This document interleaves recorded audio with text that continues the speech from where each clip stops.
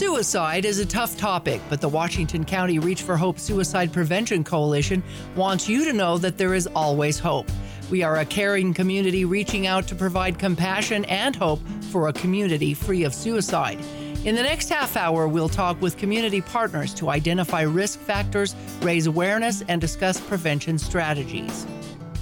Hello, and thank you for joining us on another edition of Reach for Hope, where there's always hope. Now, I'm Melissa Anderson. Today, we're going to discuss a topic of veterans suicide prevention, and this is a big deal. With me today is Brad Evans, a licensed clinical social worker for the Department of Veterans Affairs here in Utah, and he has other titles among himself. Thanks for joining us today on the show, Brad. Thank you. Appreciate for being here. You're also on the Reach for Hope Coalition, so you have a passion for this as well. Tell us a little bit about your role at the VA and who you serve in what areas. Yeah, so I work for the Homeless and Justice Clinical Recovery Program. We offer homeless services. We do homeless outreach. We offer some treatment-based programs for homeless veterans. And we also do veterans justice outreach, which involves educating the public on veteran-related issues, supporting the courts, like our treatment courts, drug courts, and mental health courts, and also doing jail outreach, reaching out to veterans who are incarcerated and trying to connect them with resources that they are eligible for. Yeah. Now, all of those are risk factors for suicide. And we want to talk a little bit about your credentials on that. You're not a professional registered suicide prevention person for the VA, but you've gotten some information from the VA in regards to suicide that we're going to share later. Yeah, being a licensed clinical social worker, I am involved with suicide prevention, but we do have a suicide prevention specific team. All employees with the VA, suicide prevention is a big passion of ours because we recognize there are a lot of risk factors, like you mentioned, and we'll talk more about. But the graphics that we'll see, they came from our suicide prevention team up in Salt Lake. Great. Thanks for the clarification. Now, you recently did a public service announcement that aired on behalf of Reach for Hope. Talks about veterans and suicide rates among them. Let's take a listen to that. Hi, I'm Brad, a member of the Reach for Hope Suicide Prevention Coalition. It might surprise you to know that military veterans are one of the most at-risk demographics for suicide. Unfortunately, in the U.S., we lose roughly 21 veterans to suicide each day. Reach for Hope honors our veterans for the sacrifices they have made to protect our country and preserve our freedoms. We thank you and want you to know that we are glad you're here. If you or someone you know is suffering from thoughts of suicide, please call the crisis line at 1-800-273-TALK or click now for more information.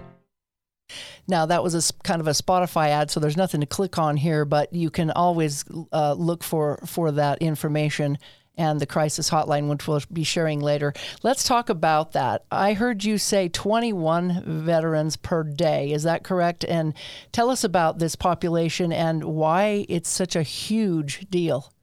Well, you have to consider the fact that veterans come from all walks of life. So they deal with all of the stressors that any average person would deal with, in addition to some complications due to service.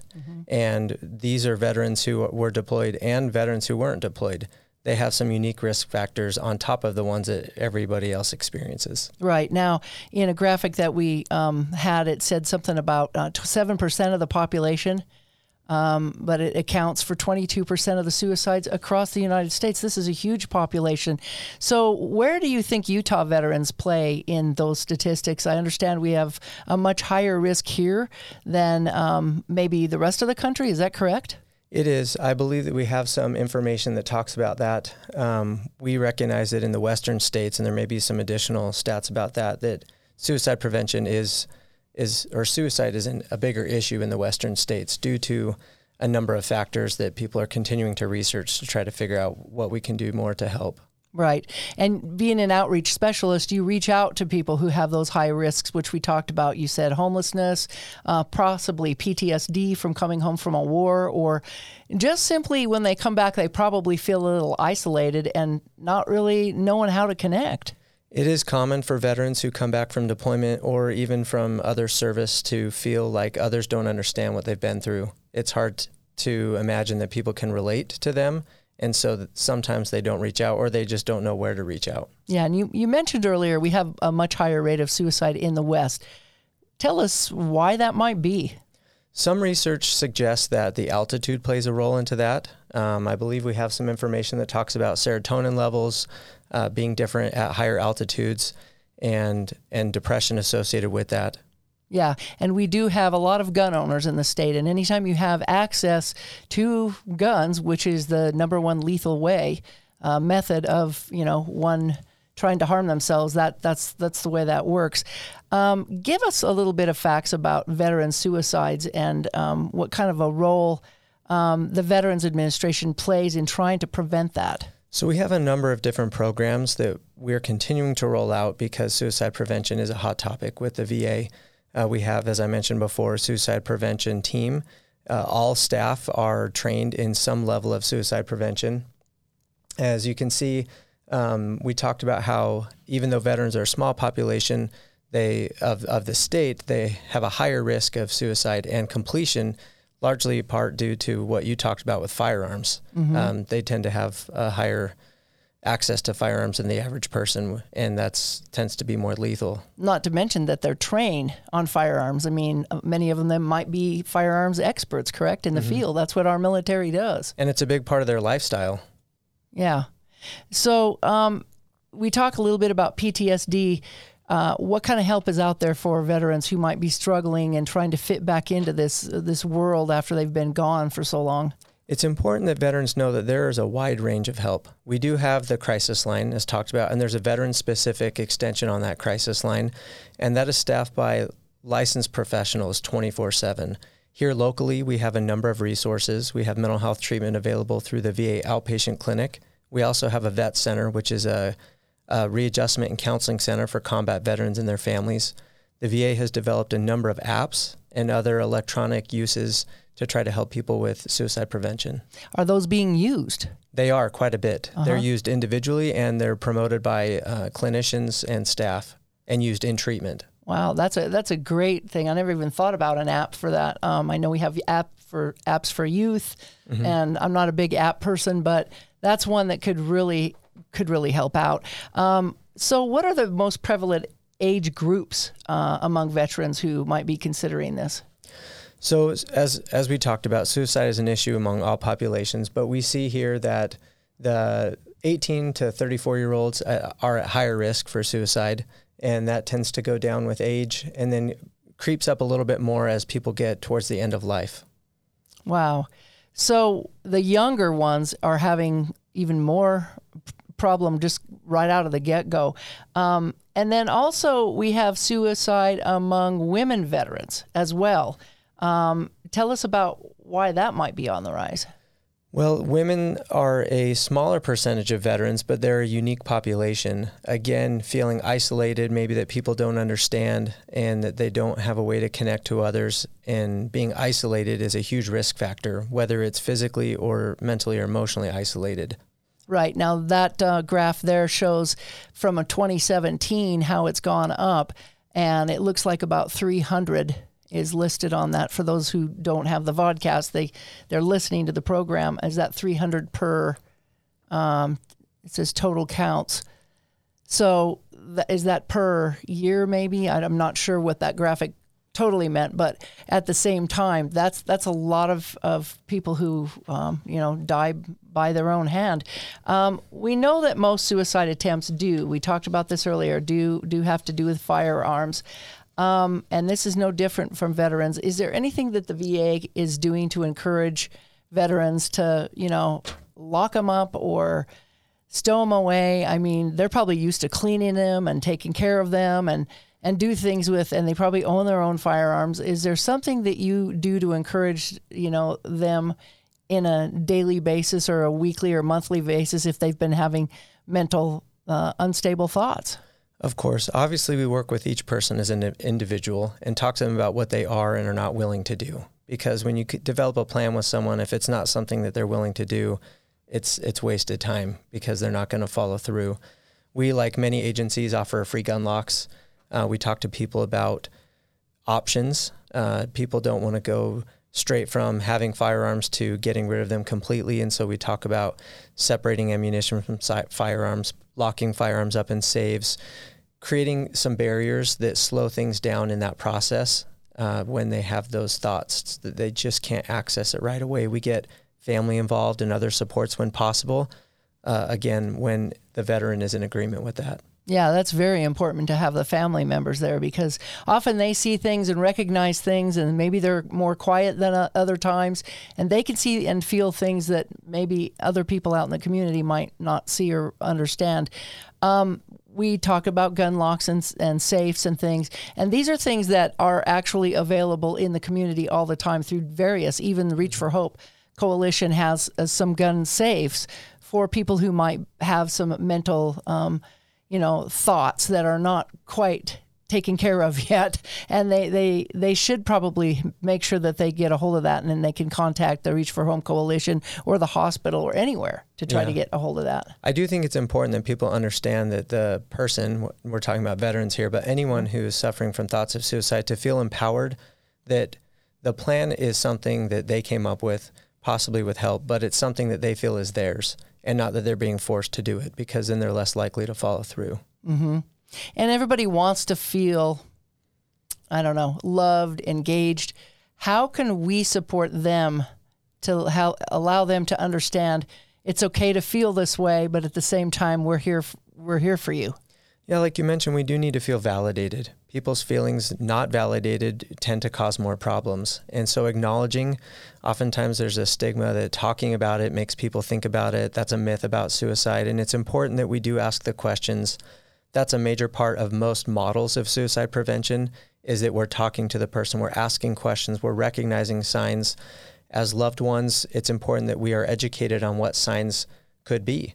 Oftentimes people recognize that suicide is an issue, but they're not very educated on what they need to look out for and how to approach people. And so educating ourselves is very important. And I think you said a key word here, that's listening. Mm-hmm. If we listen, we're able to understand maybe where they're coming from and give positive feedback.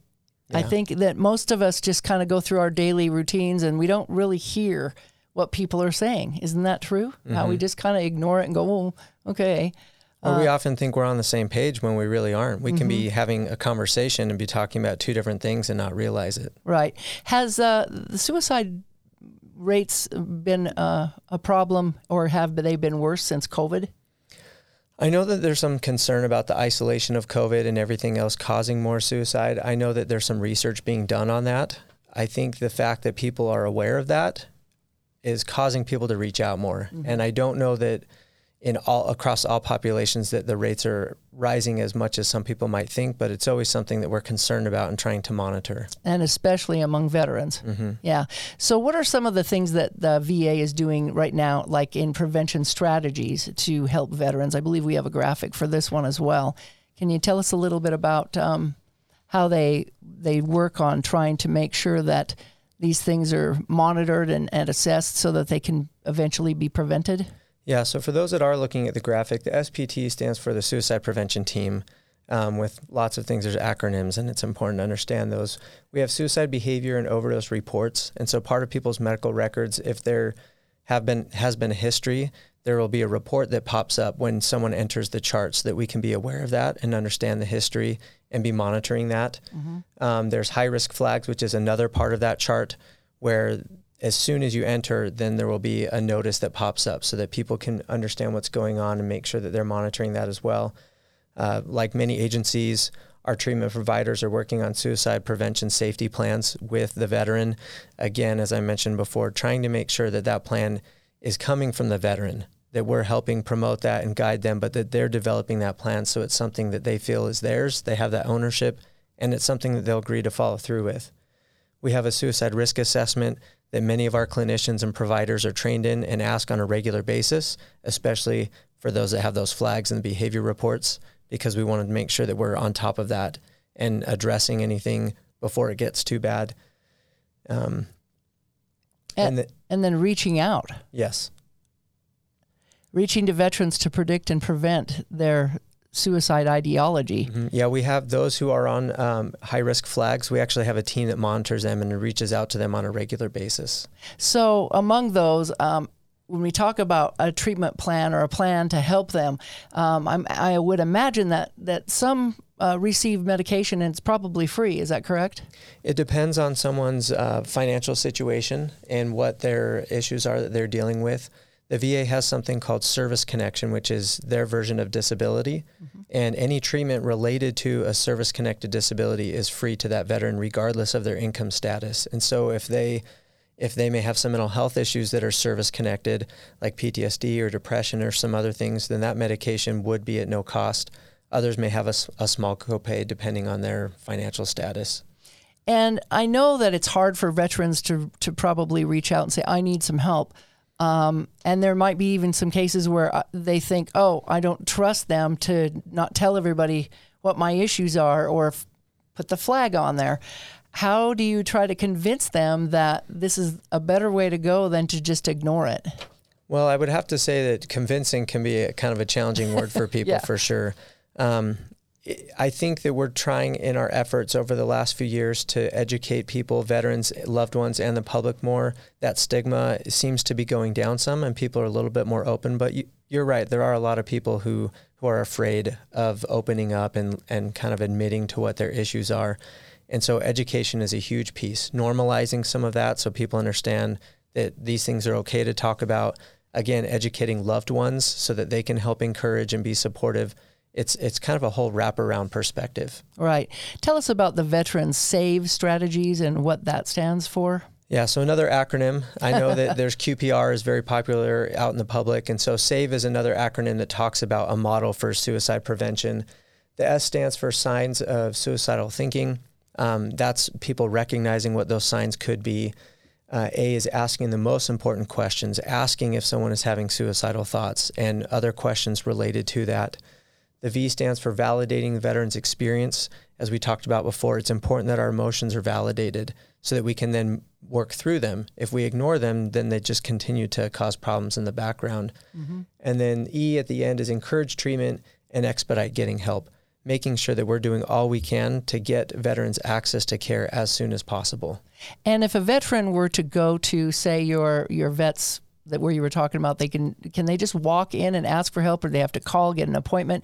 I know things have been kind of crazy with COVID, but tell us how that works. Yeah, that's a good question. So the outpatient clinic is not, it's a primary care office, but they do have mental health as part of their specialties there. If someone came in crisis, then they would be able to see a mental health provider. If they want to see someone for more long-term care, then that's something we would do to set them up for an appointment to possibly explore medication management if that's something that they're interested in or willing to talk about, and then also mental health treatment. Right. And I think that there's been a big coalition, or it's been decided in the past that those are all linked together, and those who don't tend to self-medicate with alcohol or drugs or something else to try to combat and push those feelings down. Yeah, self-medication can be an issue, and that does complicate things because now you're dealing with addictions in addition to suicide ideation, and the addictions and guilt associated with that and what may be causing with the family could be contributing to those thoughts. And so it is a wraparound picture. As I mentioned, we have to come at it from all different angles instead of just focusing on one thing. Mm-hmm. Besides safe storage of guns and the SAVE training that we just put up there, what other efforts are out there for veterans? Well, as we mentioned, there's treatment available, mental health treatment, medication management. There are support groups for those who are not ready for that. As I mentioned, there's the apps. There's the safe storage, and some people who are willing and recognize the value will have the firearms removed. But we look at that whole range from just what can you do within your home if you're not willing to let go of them to possibly removing them from the situation. And then I see something up there that says Zero Suicide Initiative. What is that? Yeah, there's a link for those that don't have access to those slides. It's zerosuicide.sprc.org. And that's an initiative that we're working towards. And we know that there's a lot we can do to prevent suicide, but we can't guarantee in every situation. But our goal is to work towards zero. We're not going to work towards, partial. We want to work towards that. And so that's an initiative that we're working on. There's high-risk case management, like I talked about before, where the teams are reaching out to people and going into their homes in some cases, really trying to provide service where the veteran is at to increase the likelihood of success. It's probably really difficult for the ones that you talk to that are homeless, correct? It can be, yes, and that's why we have our programs for those that are eligible. We try to get them housed and provide them treatment in hopes of helping develop stability and independence in their life. Right. that's the only way you can really look towards a success, is to get them stabilized. How successful has the help that's been provided then to veterans out there when it comes to the support that you've been offering? It's been quite successful. There's a graphic here that talks about how veterans with VA care have experienced over 16% decrease in suicide. And so we believe that VA care does save lives because the efforts that we're making are clearly demonstrating a decrease in suicide.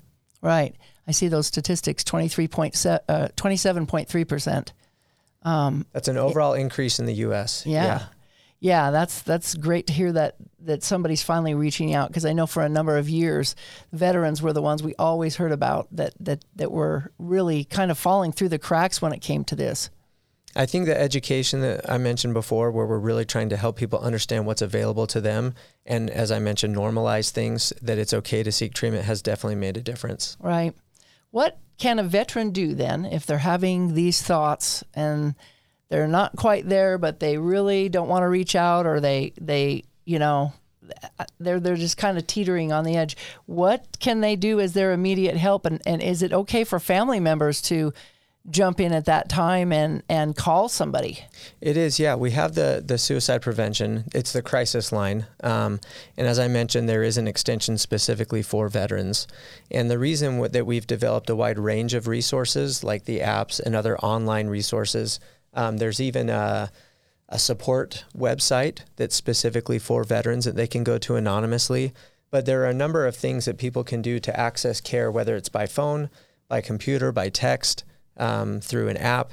We want to make sure that we've covered pretty much all our bases. We even talked about how someone could walk into the clinic if they wanted to, so that no matter at what point someone's at, they have a way that they can reach out. Well, we need to give that Veterans Crisis Line a shout out right now. It's 1-800-273-8255, and then you press 1.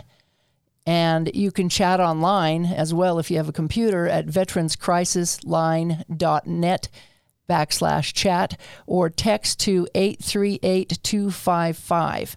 And those are really important for veterans to be able to reach out to get help. And I just think that everybody really needs to know those numbers, and hopefully we can get that information out, especially to the family members that want help for their family members. Yeah, we try really hard to make sure that people have these things, these numbers and these resources are printed on a lot of different media, but especially in our rural community where people don't always have quick access to people in person, it's important that people know that there is someone who they can call at any time. Yeah. And it is very important for everybody to understand this. Suicide is everybody's business, correct? Yes. It's everybody's business, and that's the last that we're going to look at here is that it says suicide's everybody's business. Only 15% might visit mental health professional in the month of their death. I mean, that's really low. Mm-hmm. And 75% saw a primary care doctor within 3 months of suicide death, 50% within a month, and 20% within 24 hours.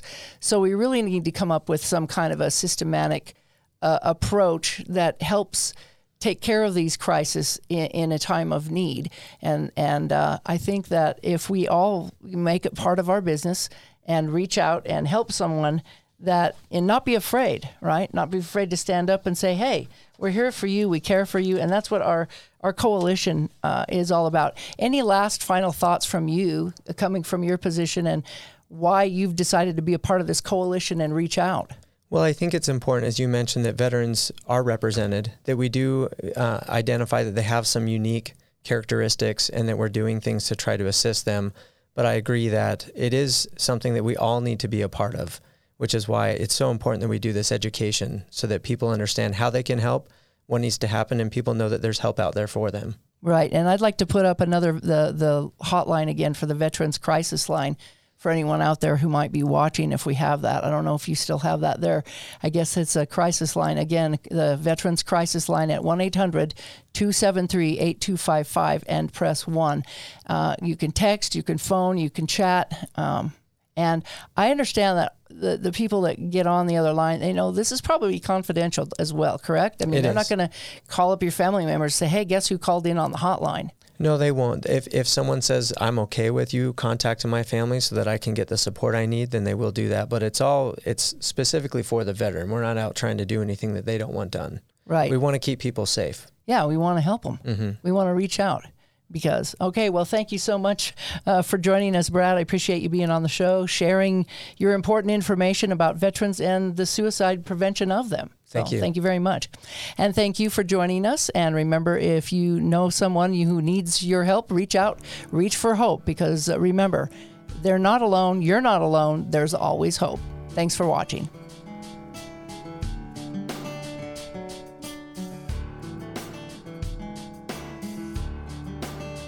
The Reach for Hope Coalition wants you to know that we care about you and we are here to help. If you or someone you know is thinking about suicide, reach out. You're not alone. To access resources for yourself or others, visit our webpage at reachforhopeutah.org. That's hopeutah.org. If you are experiencing a crisis, please call the Suicide Prevention Lifeline at 1-800-273-TALK, because you matter and there is always hope. This has been a production from A Podcast Studio.